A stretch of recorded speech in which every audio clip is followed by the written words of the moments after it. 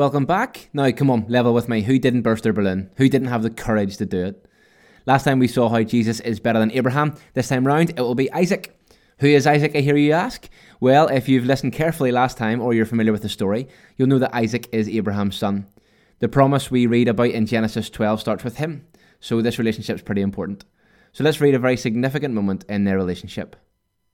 Dan the man is back. What are you reading for us today? This reading is taken from Genesis chapter 22, verses 1 to 18, from the ESV Bible. After these things, God tested Abraham and said to him, Abraham, and he said, Here am I. He said, Take your son, your only son Isaac, whom you love, and go to the land of Moriah, and offer him there as a burnt offering on one of the mountains, of which I shall tell you.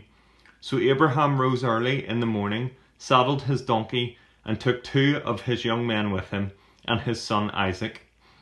And he cut the wood from the burnt offering, and arose and went to the place of which God had told him. On the 3rd day Abraham lifted up his eyes, and saw the place from afar. Then Abraham said to his young men, Stay here with the donkey, and I and the boy will go over there and worship, and come back to you. And Abraham took the wood of the burnt offering, and laid it on Isaac his son. And he took his hand from the fire and the knife. So they went both of them together. And Isaac said to his father Abraham, My father. And he said, Here am I, my son. He said, Behold the fire and the wood, and where is the lamb for the burnt offering? Abraham said, God will provide for himself the lamb for a burnt offering, my son. So they went both of them together. When they came to the place of which God had told him, Abraham built the altar there, and laid the wood in order to bind Isaac his son, and laid him on the altar on top of the wood. Then Abraham reached out his hand, and took the knife to slaughter his son. But the angel of the Lord called to him from heaven, and said, Abraham, Abraham. And he said, Here am I. He said, Do not lay your hand on the boy, or do anything to him. For now I know that you fear God, seeing you have not withheld your son, your only son, from him. And Abraham lifted up his eyes and looked, and behold, behind him was a ram, caught in a thicket by its horns. And Abraham went and took the ram, and offered it as a burnt offering instead of his son. So Abraham called that place, The Lord will provide.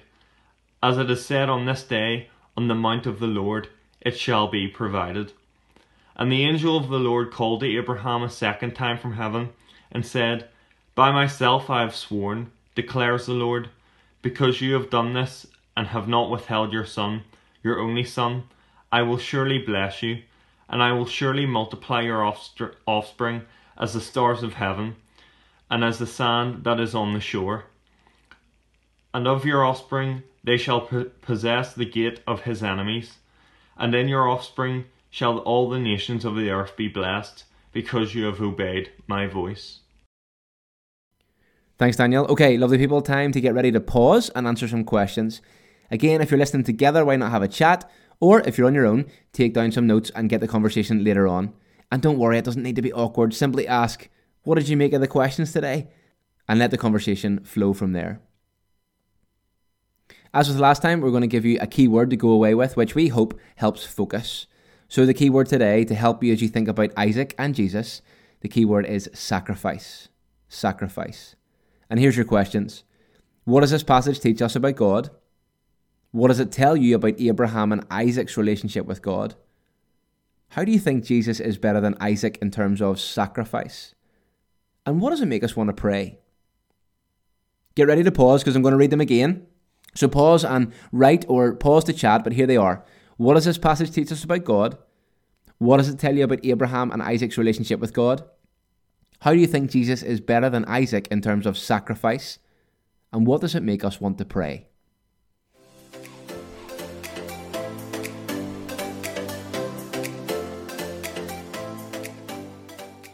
As I think about this story, Isaac is showing us God was keeping his promise to make Abraham into a great nation. But this links with our last episode and Abraham's issue of trust. This trust was about to be tested again. And that was through our key word, sacrifice. Because as we read, if Isaac does get sacrificed, then it would seem to Abraham that the promise is broken. After all, how would he have such a big family if he didn't have Isaac, his son? Remember, Isaac is called Isaac because his name means laughter, and his mum Sarah thought it was hilarious that they would ever have a kid in their old age. So I wonder how Abraham felt being told to sacrifice his son, his only son. And to bring it back to our own lives, have we ever known what it is to sacrifice? For me, I have 2 boys, and unfortunately one is big enough that he wants the same size chocolate bars as me, which means at times I have to sacrifice for him. But what if I was asked to sacrifice him? Well, that would be a completely different story, wouldn't it? To sacrifice simply means the act of giving up something that you want to keep, especially in order to get or do something else or to help someone. And this is where we see Jesus is better. Jesus is better than Isaac in that, praise God, he intervened and told Isaac that he himself would provide a lamb for the sacrifice. But what was offered instead? Did you pick that up? Come on, what was caught in the thicket? It was a ram. Now that may seem like a very small detail, but does it mean that the Bible's messed up? It doesn't speak truth? Or was this pointing to its one overriding truth that it's all about Jesus? If you go to the New Testament, we hear John the Baptist describe Jesus as the Lamb of God who takes away the sin of the world in John chapter 1. Here we see God provide the lamb he was always going to. This is how God's family continue to be as numerous as the stars in the sky, because it wasn't about coming from Abraham's family line, but about trusting Jesus who died on a tree for you and me. Here's the comparison with Isaac and Jesus. Isaac trusted his dad even to the point of being made a sacrifice. This is what Jesus did. He trusted his heavenly dad even to the point of being made a sacrifice. And as we know with this story, Isaac wasn't sacrificed. He wasn't the right sacrifice. Jesus was, because Jesus is better. And it reminded me of a verse from the New Testament book of Hebrews, chapter 7, verse 27. Unlike the other high priest, he does not need to offer sacrifices day after day, first for his own sins, and then for the sins of the people. He sacrificed for their sins once for all when he offered himself. Jesus is the Lamb of God who takes away the sin of the world. Sin is where we try to live without reference to God. We feel we have it all sorted on our own. And all the way through the Old Testament, we see the sacrifices being made, but they only covered sin. They never got rid of it. But Jesus is better because his sacrifice was once for all. He took the punishment for sin upon himself so we could go free. Incredible news. Historical news. News that changes us, and I pray changes you listening. And so I've mentioned prayer. We're going to pray now. Again, I'm going to pray, but it doesn't just have to be me. Feel free to get involved. Feel free to even pause or talk afterwards about what I've shared. Did it make sense? What part stood out to you? Do you see how Jesus is better than Isaac? But like every time we pray, we want to respond to God's word by using it to build our relationship with him and with each other. This is why we pray together. He's spoken to us, so let's speak to him. Let's pray. Father God, thank you for your unbelievable sacrifice in sending your Son, your only Son, whom you love, to die as a sacrifice for our sins. We're sorry that it's because of our sinful nature that this had to be the plan. But thank you that this was your plan from before the foundation of the earth. And thank you that Jesus trusted this plan fully and that he willingly went to the cross for me and for everyone listening. We thank you that through this sacrifice, we can come to a right relationship with you and come to know you personally. Help us to realize the cost of this sacrifice. Even though this relationship is free for us, it cost Jesus his life.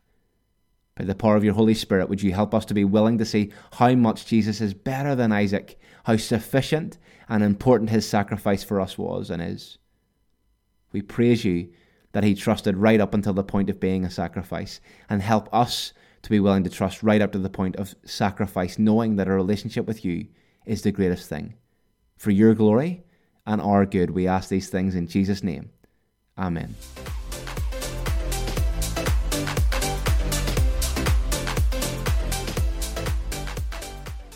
I love challenge time.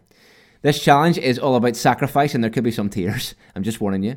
Also, it'll be really interesting to know what you think the other person will pick for you, or what your biggest fear is. Because for the teens listening, what one thing Do you challenge your adult to give up or sacrifice for 24 hours? It could be their phone. It could be junk food. But listen, remember to be nice as you know what's coming, right? Adults listening, what one thing do you challenge your teen to give up or sacrifice for 24 hours? Could be gaming. Could be social media. The choice is yours.